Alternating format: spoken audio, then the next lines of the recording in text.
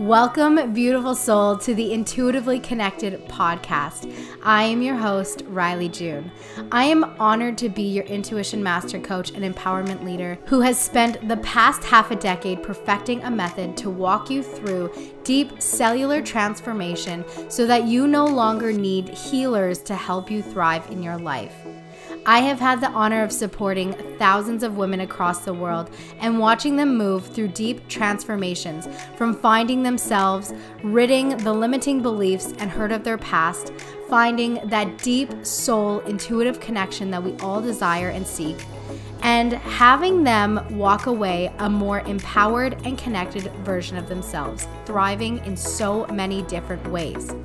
This podcast is here to bust down the new age deceptive, manipulative energy tactics that are often found in the spiritual industry, share incredible guests transforming lives with specialized gifts and modalities to not only equip you with the knowledge of what to do, but to inspire you to take that action so that you can rise and thrive now and in your future too. From intuition, faith, mindset, emotional intelligence, physical care, and so much more, this weekly dropping podcast every Monday will give you the dose of knowledge you have been praying for. It's time to get you intuitively connected now. Are you ready? Let's dig in.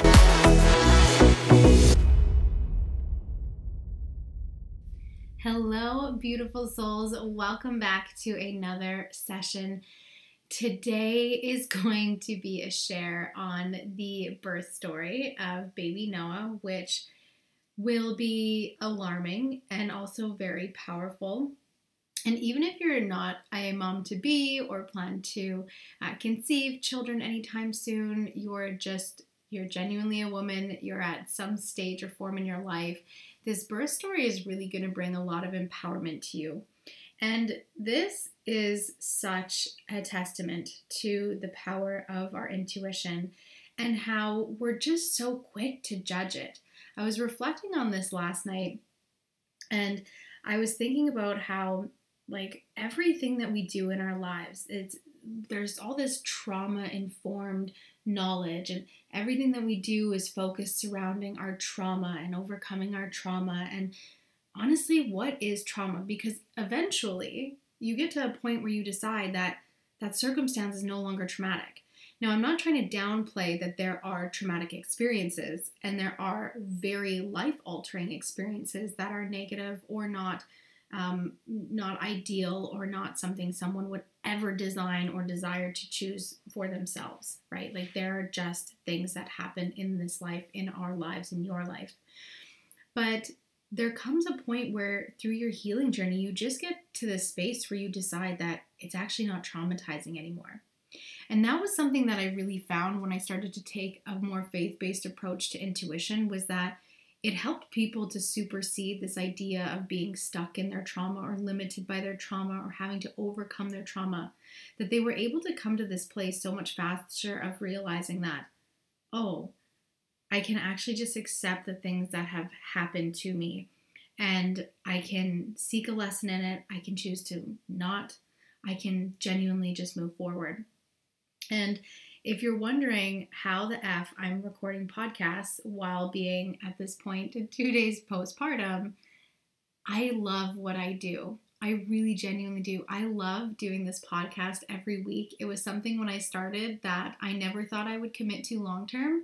But as you show up each week and you build that habit and just being able to share insider stories and a place where you can come as a resource for you to help you through whatever it is that you're navigating in your life, that is why I show up and do this. So just know that if you have a desire in your heart to change the world, to help the world, to even help one person at a time, that has always been my goal every day, is to show up and support one person every day. If I can do that, then I've truly done my job.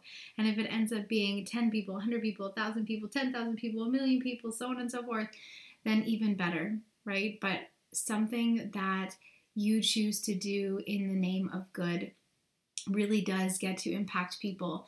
And it gets to be something that you genuinely want to show up for. I have been so undeniably unimaginably blessed in these last, just ever, but in these last couple of weeks of just going through this end of pregnancy and then having the birth, which is an unbelievable experience. My mom came to stay with us to help us with the kids for this week, which has been really, really nice, and just like helping around the house and making all the meals and just like taking over. It has honestly been so wonderful. I also just realized that my mic was not plugged in, so the volume has likely changed a bit and hopefully the clarity, and I'm definitely not going back to re-record that because #new baby life. But yeah, so my mom came and she's just been such a blessing to us, and everything has just gone so incredibly well considering, which we're going to get into in a moment. And yeah, so I want to start this episode off by saying, do something that you really love and follow through with it. And in spite of that, understand that in doing the things that you love and pursuing new, better, more, bigger, greater, whatever it is, a passion, that you're going to naturally unlock this deeper sense of knowing and understanding and commitment. And that through faith, you can truly overcome anything. And there is such a magical blend between faith, science, and energy that I am so freaking obsessed with. And it's like everything eventually comes together. It took me 5 years to get to the point of building the business to the degree that it is, to creating the community and the connections with all of you to the degrees that I have, to pursuing and having a podcast with over 21,000 downloads, to being able to bring my husband home, to living the life that we do with our kids, to just all of it, like literally all of it. It's so incredible. So I want to start a little bit back here because I think that this is really important in just the trajectory of even leading up to the birth story, and really just ending this episode off with you understanding how powerful you are no matter what. And especially women, I'm going to throw some societal stuff in here because after this birth and then just some things that have come to light in Canada specifically, I'm not someone who's ever just been quiet about things that are just not okay. And this is one of those things now where I'm like, I can't even look at it. And I don't necessarily need to work on not being emotionally charged by it, but it definitely brings out such a deep level of passion and conviction where it's like vomit now coming out of my mouth. Like I have to say something. So we're going to get into that. So let's talk about the power of faith and intuition, first of all. So up until, I think it was like August, if you've been following along, if you've been in the membership programs, following on social media, listening on the podcast, I have really stepped back a lot from the work that I do. And naturally, when you step back from pursuing something as much as you have, it's going to have the same sort of energetic effect in the beginning, because you have to reestablish a new sense of routine and understanding and trajectory. So in my business, I took a bit of a step back. We ended the membership at the end of September, or at the end of August, and that really freed up a lot of time. I pulled back from doing one-on-one coaching. So naturally, all that reoccurring revenue that was coming in started to fall away. The payments were paid out. The membership payments weren't coming in anymore. And that had given us a significant buffer in our family. And when Phil and I had sat down to have this conversation where I was like, I energetically, emotionally, mentally need to just pull back for a bit. I need a bit of a break. And I'm not genuinely enthused with some of the things that I'm doing like I was before. Like I need to really refine my grounds, or even decide if that's something that I want to do moving forward, which meant that if I was going to take a bit of a step back, that we were going to have to adjust our lives in terms of financial income. And that the both of us looked at each other, and, it's not easy and it's scary when you have a house and bills and soon to be 4 kids and, life. And we just said a prayer and we were like, okay, we know that God is going to take care of us. And not because we're just like going to do nothing and sit on the couch and just expect God to fill up our bank account, but because our genuine intention was to not only find what we, in this case, me, I'll speak from my perspective and what I was doing anyways, but for me to find a new level of connection and direction, and equally also find a deeper level of trust and surrender with God and with my faith. And so I have been very diligently spending the time just reading my Bible and being in meditation with God and just really filling up my heart with Jesus and the miracles that they are and the power that they are and the ability that they have when presented in our lives. And it feels very uncomfortable at first because it's kind of like the same idea as trusting the universe to do something for you. Like when you're manifesting, you just gotta blindly trust. The difference is that with the universe, there's no actual book that has a promissory in it. It's just a whole bunch of spiritual teachers online that have said, yeah, the universe is gonna provide. Well, there's no actual reference to that. It's just people who have created ideologies energetically. It's worked out for them. They've manifested things in certain degrees and ways, and positive and negative and neutral. But there's no actual reference to tell you that that's coming from a good place, a positive place, a powerful place. It's coming from a selfish place, a self-focused place for sure. But what does that glory bring? Like, where is that glory going, right? Like, what are you really praising when you're doing that? Energy, information, nothing, right? And you can fill in the blanks of what you believe to that degree. But from my perspective, it's just like looking at, you're kind of putting hope in the air and you're just hoping it works out for the best of your interest, when in actuality, fulfillment and purpose really comes from fulfilling the needs of others and helping others and being of service to others to some or any degree, whether that's motherhood, as a wife, as a practitioner, as a coach, as a service to some form or degree. And so as I took this step back and we really just put our faith in God, of course you have the natural stressful tendencies. Oh my goodness, how are we going to do this? How are we going to do this? How are we going to do this? And then on top of it, when it comes to one-on-one coaching, which I'm so excited to talk more about, and one of those things that came through in being able to have this space to take a step back, I'm going to be partnering up with a functional medicine practitioner for my coaching packages that are going to enroll beginning in November. So applications will open then, and we're going to take on a handful of clients, me and Doc Jacques. And I've talked about him often. There's also a podcast episode. He primarily works with women and helps them to treat anything from gut issues to fertility issues, and just really physically helps you overall to boost and improve yourself emotionally, mentally, and ultimately physically. And then with me, I come in to support you in the mental, emotional, and spiritual understandings to really overarchingly and everything in between help you to improve your life 100%. Like, I am going to do a whole nother episode on this, and I'll probably have him come on with me, and I'm just going to talk about it so much because I'm absolutely obsessed with what we're doing. But these are going to be 3 or 6 month containers, and it's just, I'm obsessed. I can't wait to talk about it. The one-on-one coaching with him, it will be an option, so you don't necessarily have to have us both on your team, but you absolutely can. And then there's also intuition immersion. So it's like these two things, having this time apart from just like this hustle and bustle that I've been doing for 5 years, has really just opened up so much clarity, and it really did require me to take a step back. And so within that, naturally, there's a scarcity. Well, how are we going to pay for this? And how is this going to look? And what about this?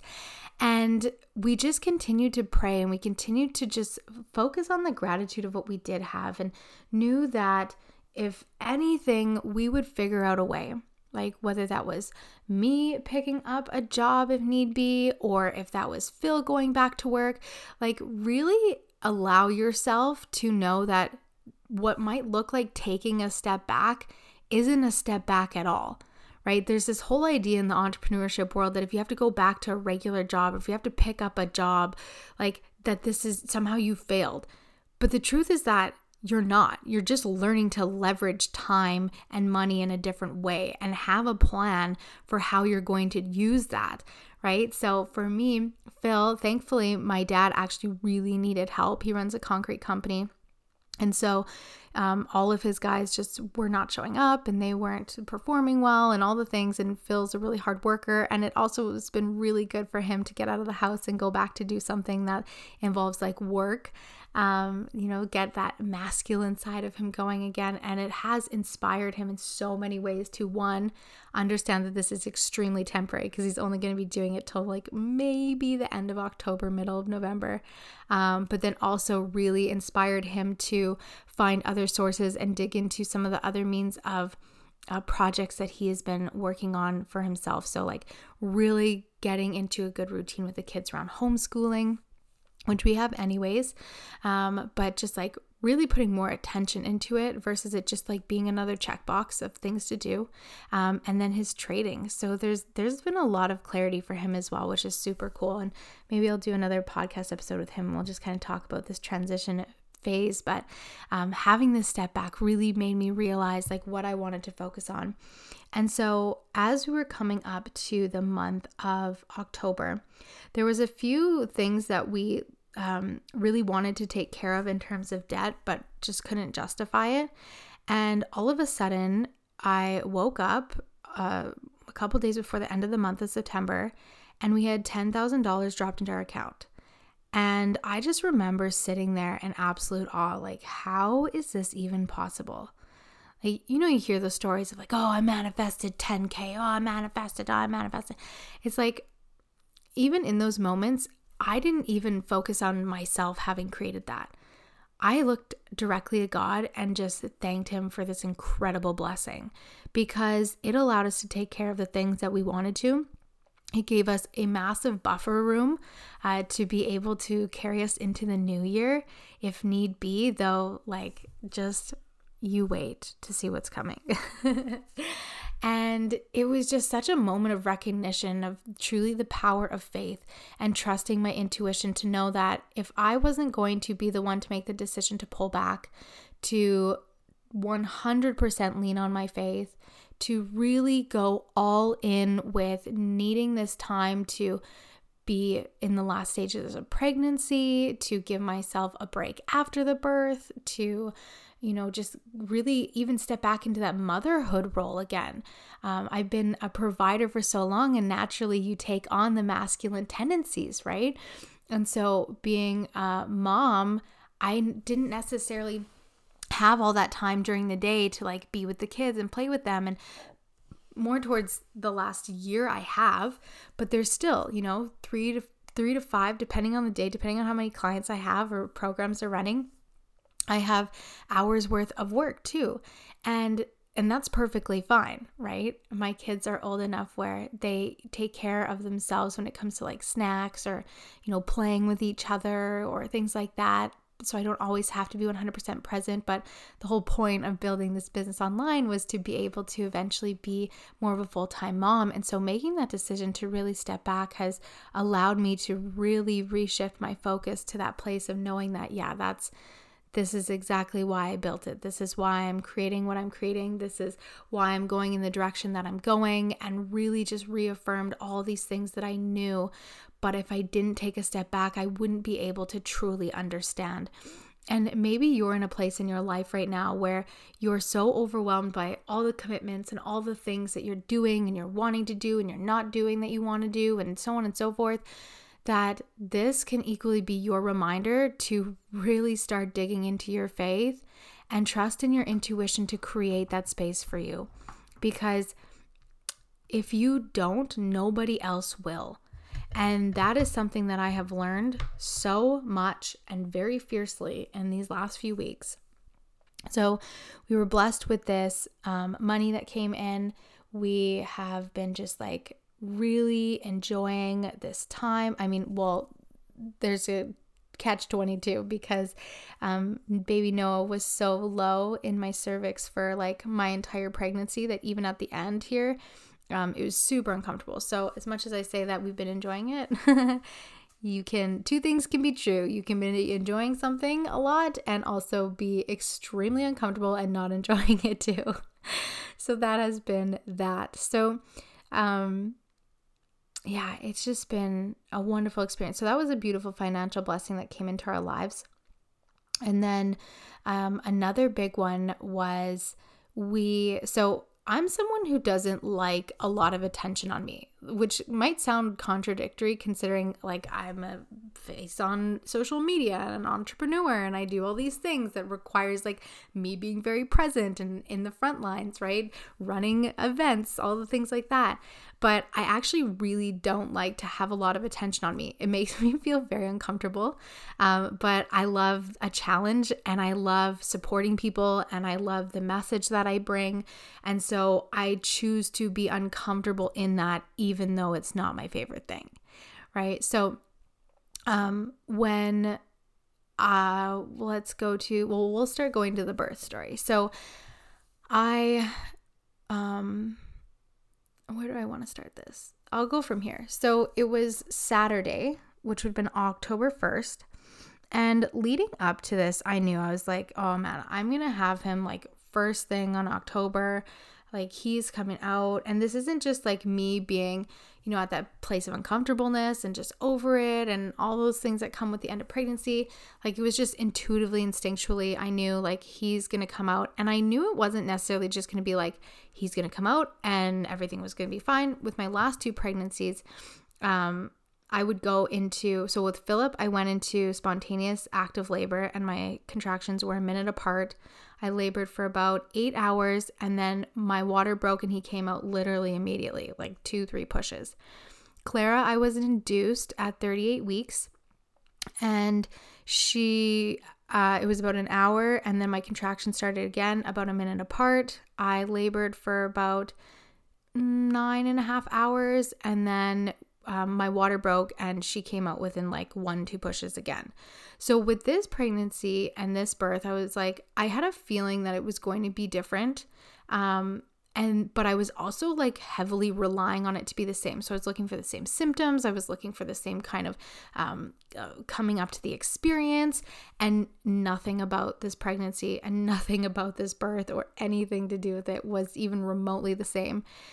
In the beginning of this pregnancy, I had a really hard time mentally because in my last two, there was so much trauma happening. Phil was dying in the first one, awaiting surgeries, multiple surgeries. He had 2 open heart surgeries. Then with Clara, he wasn't having any surgeries, but he was going to the hospital for heart attacks. So I was like on the edge for my last 2 pregnancies. So coming into this one, naturally, all that trauma comes up. And for the first like 8 to 12 weeks, I was super in my head about everything. I was like creating problems, worried that the baby wasn't going to make it, like worried that there was all these other complications, worried that I was going to have a problem. Like it was so unrealistic, but my brain would not slow down. So I also wanted to go more holistically this time. I didn't want to have a regular doctor because of all the garbage that they push.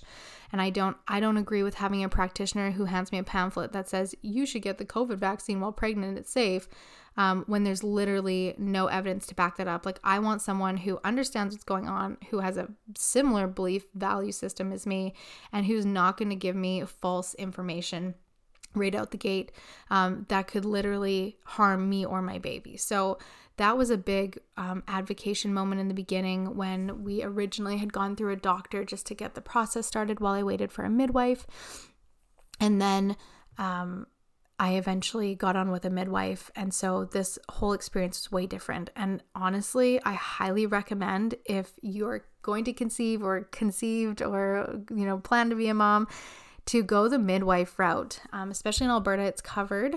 So you can go private, but it is also publicly funded as well. I used the New Beginnings midwife care, and Megan was my practitioner. She was absolutely phenomenal.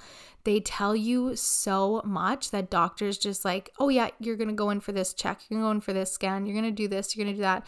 but you have no idea why you're actually doing this or what these are actually for. They essentially just kind of expect you to Google it, in my experience. And with a midwife, she's like very much explaining why these things are done, why you don't have to do them, why you could do them, benefits, non-benefits, her opinions in her experience of the care, letting you know that, again, this is my opinion. You don't have to take it. Like, do your own research, very much about do your own research. Gives you research information that's not biased or from the CDC or the government of Canada, which is awful. And just like, this was such a non-invasive experience. I only had 2 ultrasounds, one in the beginning to ease my mind, to tell my brain that the baby wasn't dead and was going to be okay. And then another one for oh no, that's not true. I had 3 ultrasounds. One for the gender, to find out what gender he was, and then another one for finding out the gender, and then it cut me off, so I might have said that already. And then another one to do a heart check, because Philip had a complication with his heart. So with Clara and then with Noah, we did the heart scans to make sure, and he was all checked out. So that was the extent of my ultrasounds, and then that was it. There was no internal checks constantly. I didn't do the glucose test. I didn't have to go on insulin or monitor blood sugars. And I do understand that that's not everyone's experience, but that's also another huge part of like knowing your body and knowing your energy. And it wasn't that I didn't want those things from a place of pride. I didn't want them because I knew I didn't need them. Like, I very genuinely take care of my health. I had some blood tests done. They all checked out. And then that's all that I needed to know. If things are checking out, I'm not going to treat my body like it's sick. And that was something that I really saw a lot of with my last 2 pregnancies going through the medical system, was that they treat pregnant women like they're sick. There's this constant monitoring, this constant checking, this constant need for supervision, and this constant, like, you don't know what you're doing. You got to put your trust in us. But then they hand you these, excuse my French, I hope if you have children in the car, I'm going to swear, it's turned down. They give you these fucking pamphlets that are going to like kill your child. It's like unbelievable with the vaccine. So like, anyways, ridiculous. So I didn't like that. And in both of my cases going through the medical system, there was just like constant neglect and constant lack of like professionalism. And so with the midwife, it was a night and day experience having her come in and support us. So we're going to go all the way up to the birth. And this was the October 1st. And I stood up in the tub. I was like, I knew that I was going to be having him like so soon. And when I start having lots of baths, that's usually a big sign for me that that something's like shifting in my body, whether I'm getting sick or in this case, I'm going to go into labor. And so I stood up in the bath and I felt like what was my water breaking. And I'd never had my water break prior to literally the baby coming out. So I expected that if my water was breaking, he was coming out. And this was like, I needed to be somewhere real fast. And when I stood up and the water broke, and then I kind of like waited a bit. I was like, well, like maybe not. Like, I don't know. Like, I don't think so. I waited an hour. I didn't start getting contractions. That was kind of like my time frame for myself. I was like, if nothing happens in an hour, then I'm fine. We're good. And then Phil had been at a church brunch, and I had texted him after an hour. I was like, oh, I think my water might have broken. And so he came home and we went to the hospital and they did a swab and it was negative. And the lady checked me and she's like, well, you're dilating, but it still feels like everything's intact. And it doesn't seem like you did, and and we'll, monitor yourself and then come back later that night and we'll see if anything progresses. And then so I didn't have an actual plan for where I was going to give birth. It was between the hospital in Viking, which is where I live, or someplace in Edmonton, maybe a hotel, maybe a birthing center, maybe a hospital in Edmonton. But I didn't really have a plan. Intuitively, I knew that I had to just wait until the day, because whatever I was going to plan was not going to be whatever I wanted it to be. And I think that there's this really interesting thing that I'm observing that I want to just speak to really quickly about this whole like energy around birthing and having these sacred births. It's like, I totally get it, and I'm not like shitting on it by any means, but I think there's this huge emphasis on like having to have things so proper and specific. And then we have social media where there's these women who just come out of birth and their curls and full makeup and they're beautiful and gorgeous rose gowns. And it's like, let me tell you, if you're going through a natural birth and you're doing it unmedicated, and especially if there's water involved, ladies, don't look at that shit of women looking perfect, because you ain't gonna look anywhere near that unless you got a team to help you out afterwards. And even then, like, I just think about that and I'm like, they're either highly medicated on epidurals or they literally have a team, because I can't imagine the woman that goes through a natural birth, no painkillers, no nothing, and with or without complication. And they're like, yeah, I need to look good and take some pictures. Like, I'm going to swear again. What the fuck? No, not a chance. Not a freaking chance. Maybe that's just me. I don't know. If that's you and you have the same thoughts as me, or if you don't, let me know on Instagram. Shoot me a message. It's just insane. Like, for this one, I was like, okay, I'll go back to my story. So water supposedly didn't break, even though I was like, that's super fishy. And intuitively I knew like something had definitely happened. And then Sunday, nothing. I was just super uncomfortable, definitely more pressure. So I was like, okay, like he's going to be like, we have like 24 hours. Like that's what I'm saying to Phil. I was like, he's going to be here by tomorrow night at the latest. Monday, I had a plan to do a holistic induction with my midwife. He was supposed to be due, or my due date was October 7th. And so we went to the holistic induction on Monday morning, and I got the concoction and she did a sweep and she checked me, and I had dilated to 3 centimeters at this point. And I was like, okay, well, see y'all at 2:30.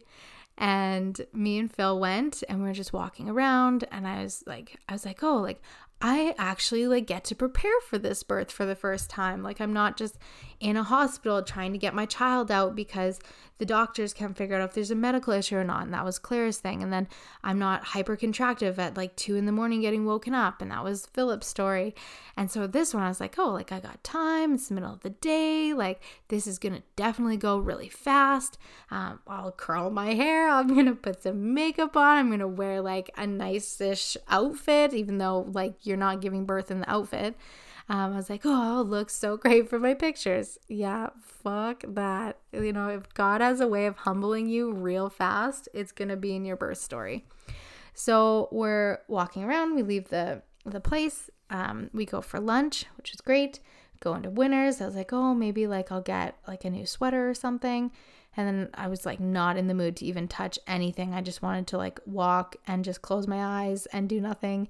And then we decided, okay, you know what? We've been trying to go get some fall decorations for a bit, and let's like go get some little crafty things for the kids.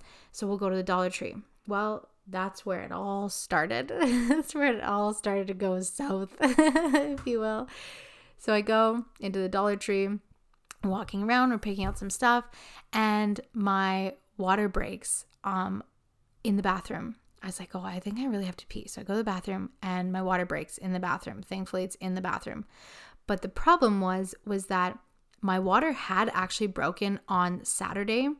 And because of this like dismissal around the hospital, so typically Viking has like people on board to do birth and stuff, but this particular weekend they didn't. So they were going to have to refer me out. So they really didn't want to put in a lot of effort to progress me potentially being in this position to have to give birth because nobody was on staff to do anything about it other than just like nurses to like generally check. And so my water had broken on the 1st, but because of the way he was sitting on my cervix, he was like blocking it. So unless he moved his position, more like amniotic fluid wasn't coming out. So when my water broke in the Dollar Tree, he had it was like, I literally looked down and I thought to myself, I was like, I just diarrheaed my pants. I cannot believe that these words, this experience, this is happening right now in my life. What is going on? Because it wasn't just like a little bit of meconium in the water. It was like full green, gray water that was like coming out of me, and it wasn't stopping. And I called Phil from the bathroom and I'm like, holy F, like, I don't know what to do. I literally can't walk without like gushing, and it's poop. Like, there's poop all over me. I don't know what to do. And oh my goodness, I laugh about it now, but in the moment I was like, how am I going to face myself? Like, I don't even know how to face myself, let alone I still got to walk through the Dollar Tree, people. I have to sit in a car, go through the hospital check-in, go to like sit in this. Like, I had no other clothes. We had forgotten my bag of clothes at home. And so I just had to sit, and it wouldn't even mattered if I brought other clothes because of how much consistently was coming out. Like, it literally didn't stop. Like, I look at my pregnancy pictures and I was probably like a third baby and 2/3 water. And I was just like leaking. It was absolutely insanity. And it's so interesting because mentally, because of all the work that I've done, I wasn't embarrassed. Like, it was like, okay, this is happening. Let's move on. Like, I'm very much a person where, like, in the thick of anything, good or bad, I'll get down to like, yep, let's do this. We're going through this. Not a big deal. I really am not someone who's ever given a care about what other people think. But then my body felt embarrassed. It felt like, oh my gosh, like there's poop all over me. What am I doing? And even though clearly my water has broken, like, you'd have to be an idiot not to notice that. It was just like a whole nother level of experience for me personally.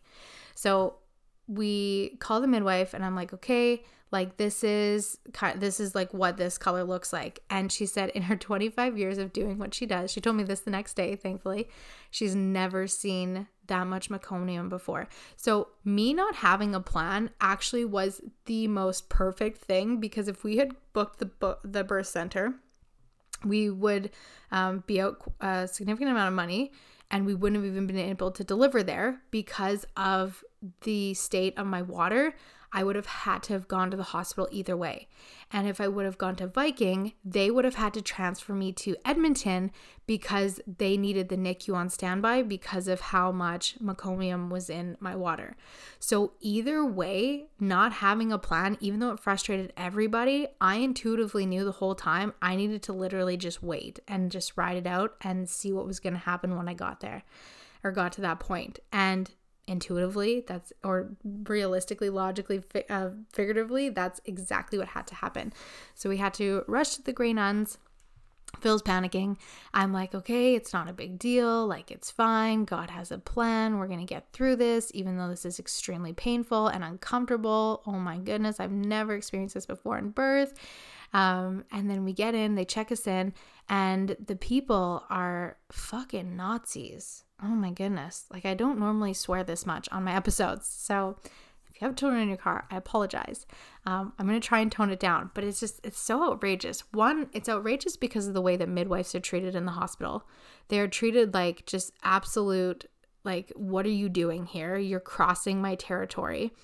And then there's also the perspective of the people who work there, and they're not all of them, but this one lady in particular is an absolute psychopath. Like, I'm clearly in having a contraction as I get wheeled into this ward, and I won't wear a mask. I don't care. Now that Canada dropped the mandates, Alberta Health has the same, I guess, policy structure as when they dropped the first part of them, which means that they can suggest, but they cannot enforce. And unless you actually know that and are willing to advocate for it, you'll probably just put one on in a hospital and just go about your life and way. And most of them people working there also don't know that. So it's going to, like, again, unless you want to advocate for yourself. And let me tell you, I am stubborn to all extents. So I get into the hospital like, hey, we need to put you on a mask. I was like, nope, no, thank you. And they're like, well, unfortunately, we need you to. I was like, no, you can't enforce this anymore now that the things have dropped. If you need me, like, I'll put a face shield on. And like, me putting on a face shield on is like me literally holding it up to my face. Like, the difference it makes when I put an elastic band around my head. Look, come on. Anyways, so we get into the ward. The one lady behind the desk, she just like looks at me and she's like, your midwife doesn't have privileges here, so you're going to be under a doctor and you need to put a mask on. And I was like, you can wait. And then I had to stand up and walk to her room and never put a mask on because she can go fuck herself. Also, you probably shouldn't work in a high intense, stressful ward if you can't manage your tone around people. My opinion. Anyways, so never dealt with her again, which was great. Everybody else was perfectly fine. So lovely. And even within that, I think that it's a really interesting thing that I observe, that there's this huge bash against the medical system. And there's all these women that are like advocating against it. And for obvious reasons, it's run like a business and it's run to keep you sick versus actually like sustain your life, right? It's literally there to save your life. But there's so many genuinely great medical practitioners. And just because there's the select few or maybe like a large amount of people who are indoctrinated and don't think for themselves within the system, like literally anywhere else, there's this whole thing against them. And let me tell you, as much as I dislike the medical system, it has saved my family's life every single time we needed it to.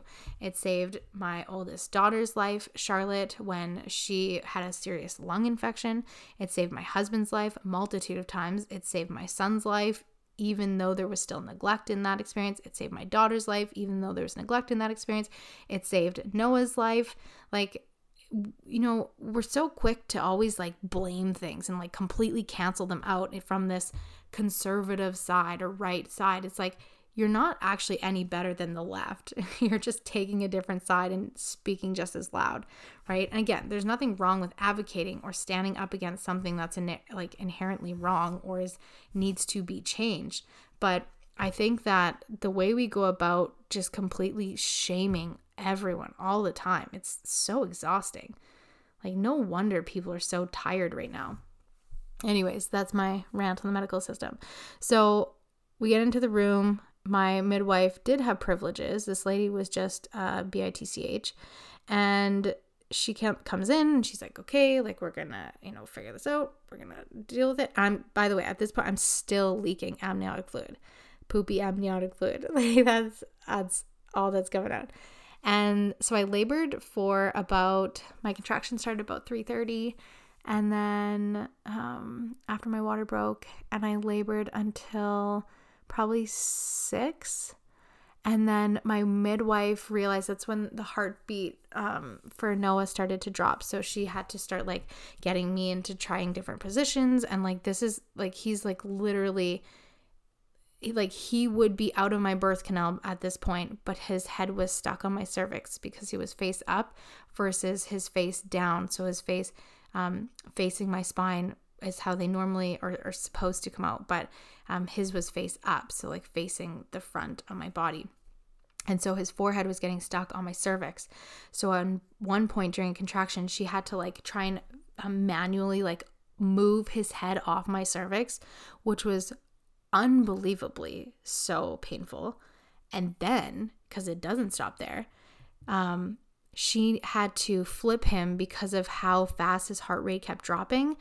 And what she had me doing was going from a child's pose to a tabletop, a child's pose to a tabletop, a child's pose to a tabletop, in the middle of like literally birth contractions. And it worked. He shot out.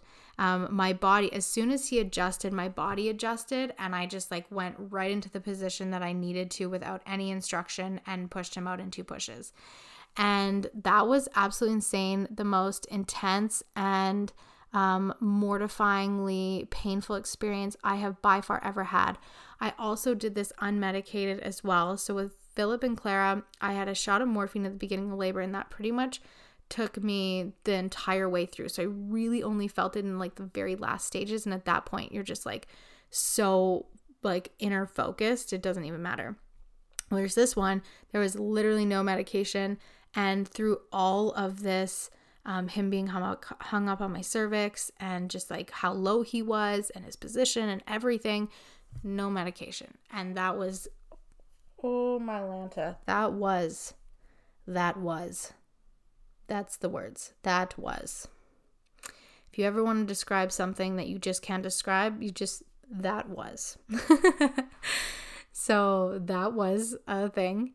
But I honestly wouldn't do it any other way, because not only was my midwife unbelievably incredible and encouraging, and then she had a midwife in training with us, and she's like speaking in my ear like affirmations and empowerment and positivity, and Phil's like doesn't really know what to do and he doesn't want to get in anyone's way, and there's like a whole team of people around like just kind of watching her do this that work at the hospital.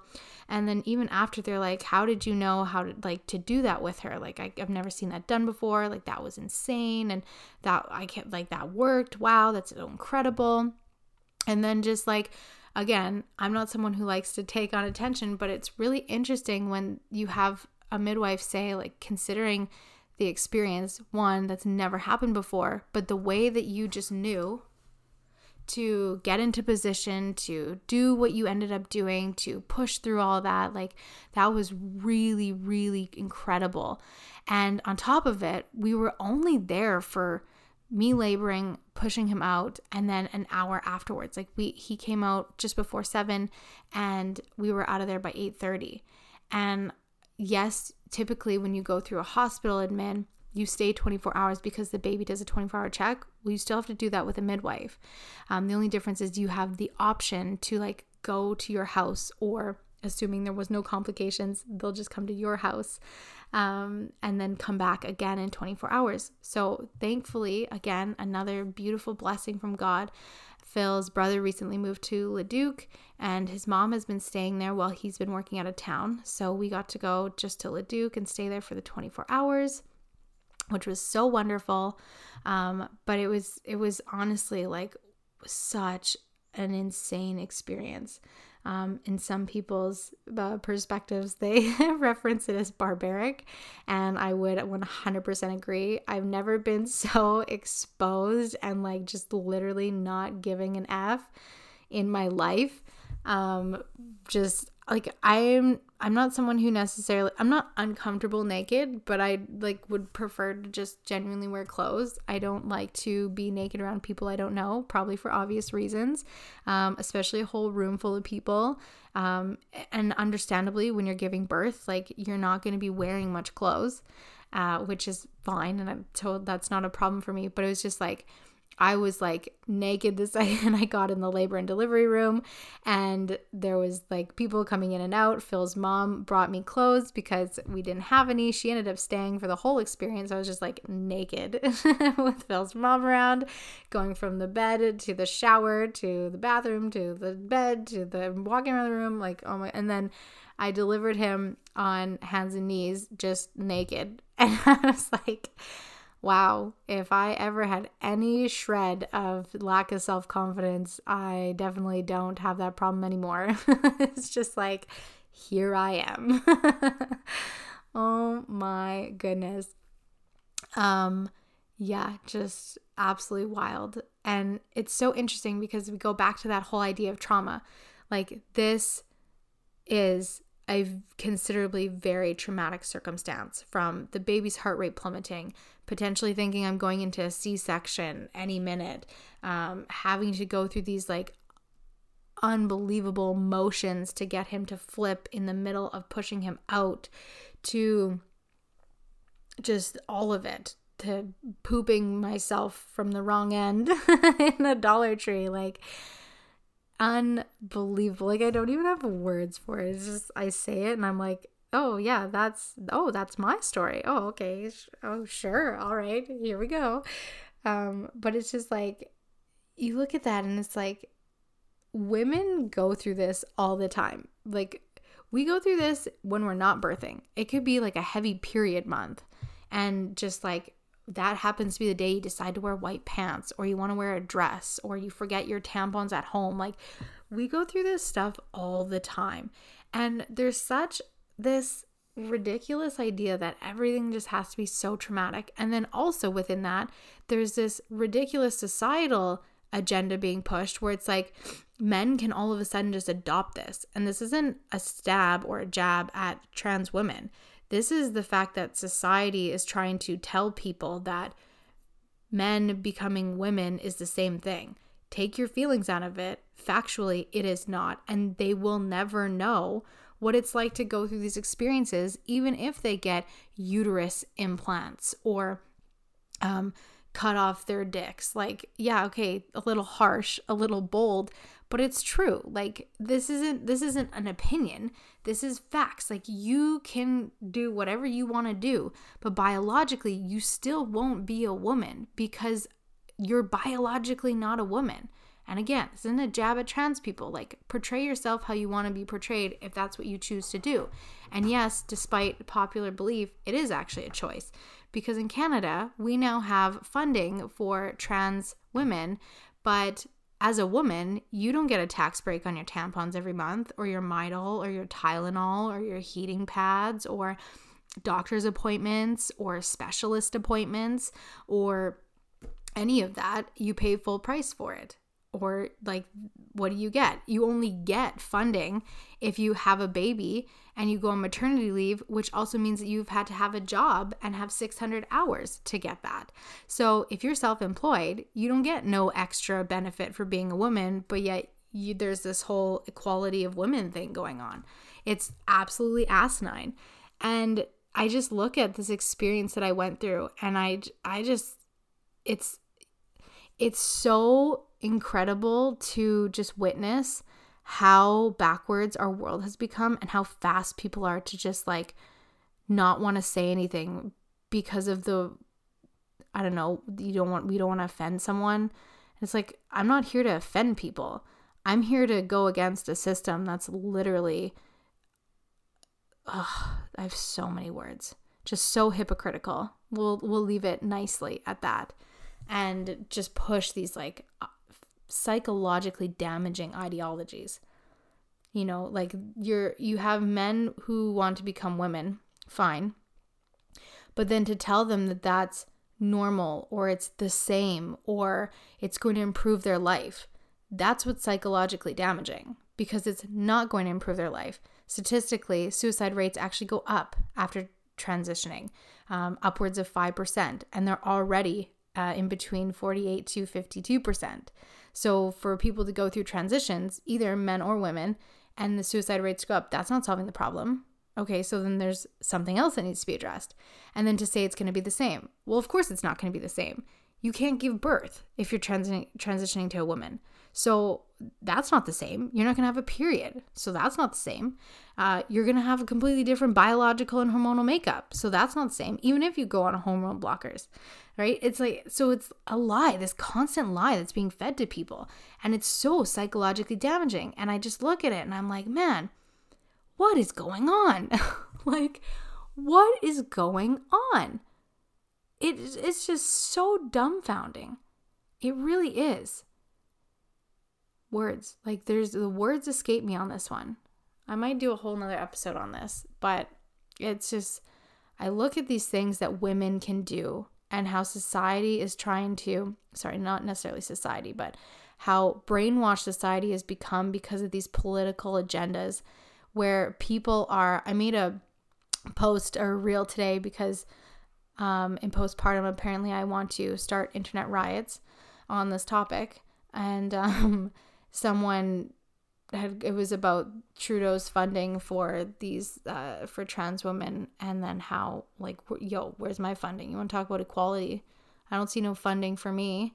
But anyways, and then someone had made a comment about how, basically I was being a bigot and this post was pure evil. And it's like, there's nothing pure evil about it. It's factual. Like, take your feelings out of it. This is factual. It's not equal. it is a choice to choose to transition, whether you want to believe that or not. It is a choice. You were born one way and you were literally choosing. Everything's a choice. It's a choice to get pregnant. It's a choice to do your laundry. It's a choice to take hormone blockers. It's a choice to choose what school you want. Like, life is a choice. Everything is a choice. And the sooner that you accept that, the easier and better your life will get, because you then become 100% responsible for the quality of your life and can't play victim mentality. That's what we're trying to do here, is push this agenda of everyone's a victim, everyone's oppressed. It's like, everyone's oppressed to some degree, in some way, some generation, some ideology, some experience. Everyone's oppressed in some way. It just depends on whether you're going to choose to focus on that or whether you're going to choose to focus on empowerment. Really, again, choices. Moving on. So, and just look at all these things that are happening. And I look at this experience that I went through, and I watch, just women that I know who have gone through some insane experiences in the last year. One, genuinely because of them being a woman, with birth, with marriage, with fertility, just things, just being a woman. And I look at the way that society is going around this topic, and I just look at all the choices that we have. And despite the negative side of it, or the traumatic side of it, or the ridiculous side of it, like, women are so powerful. I could understand why someone would want to be a woman, because damn, do we go through so much. And this isn't to take away from men. I'm just only speaking to women right now, or the women's side of it. We go through so much, and things that most people can't even comprehend. And that doesn't necessarily need a reward. It doesn't need a day. It doesn't need a trophy. It doesn't need a parade.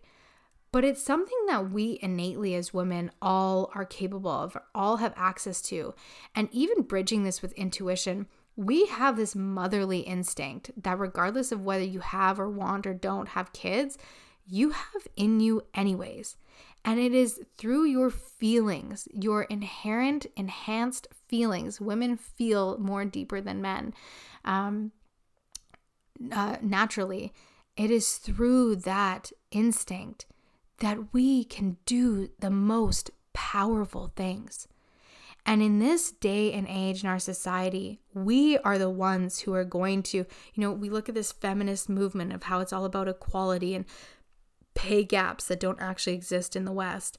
And it's about patriarchies that, again, don't also actually exist in the West. And it's about, getting women to not want to be mothers so that they can be taxed, because now they're these empowered working CEOs. And it's like, the most incredible thing that a woman was designed to do was to become a mother and to birth the next generation.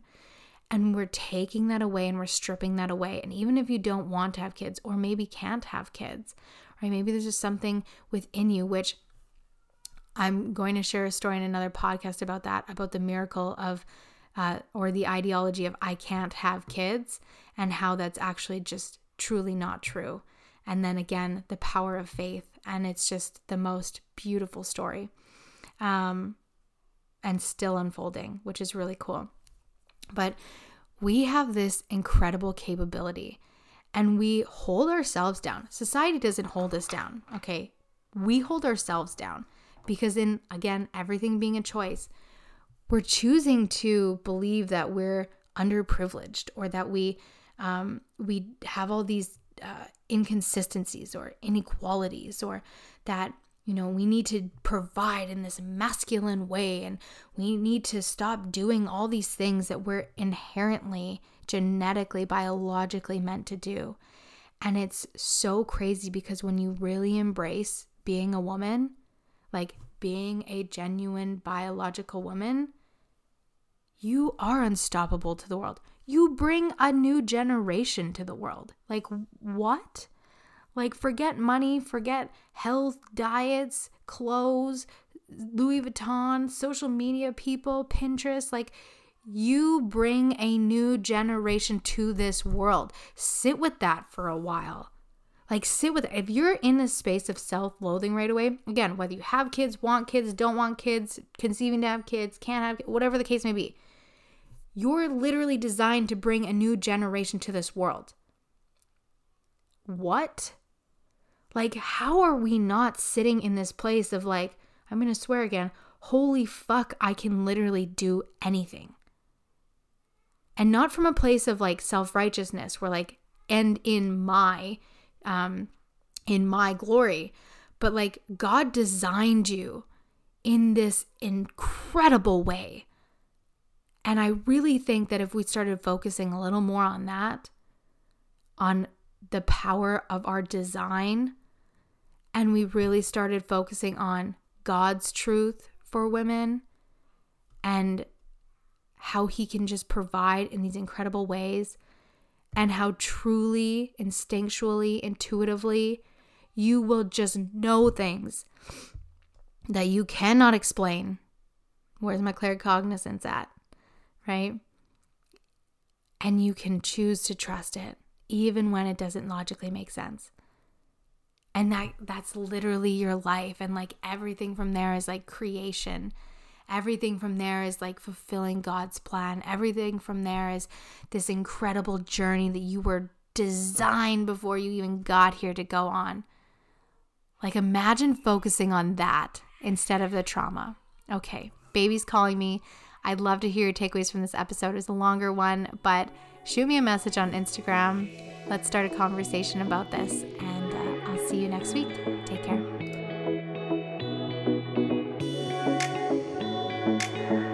Before you go, I would love and appreciate so much if you could take a moment of your time to leave a 5-star review. It helps me to be able to get this message out to so many more in the world, and I am so truly thankful that you choose this place to be every single week. Until next time, don't forget to find the magic in today.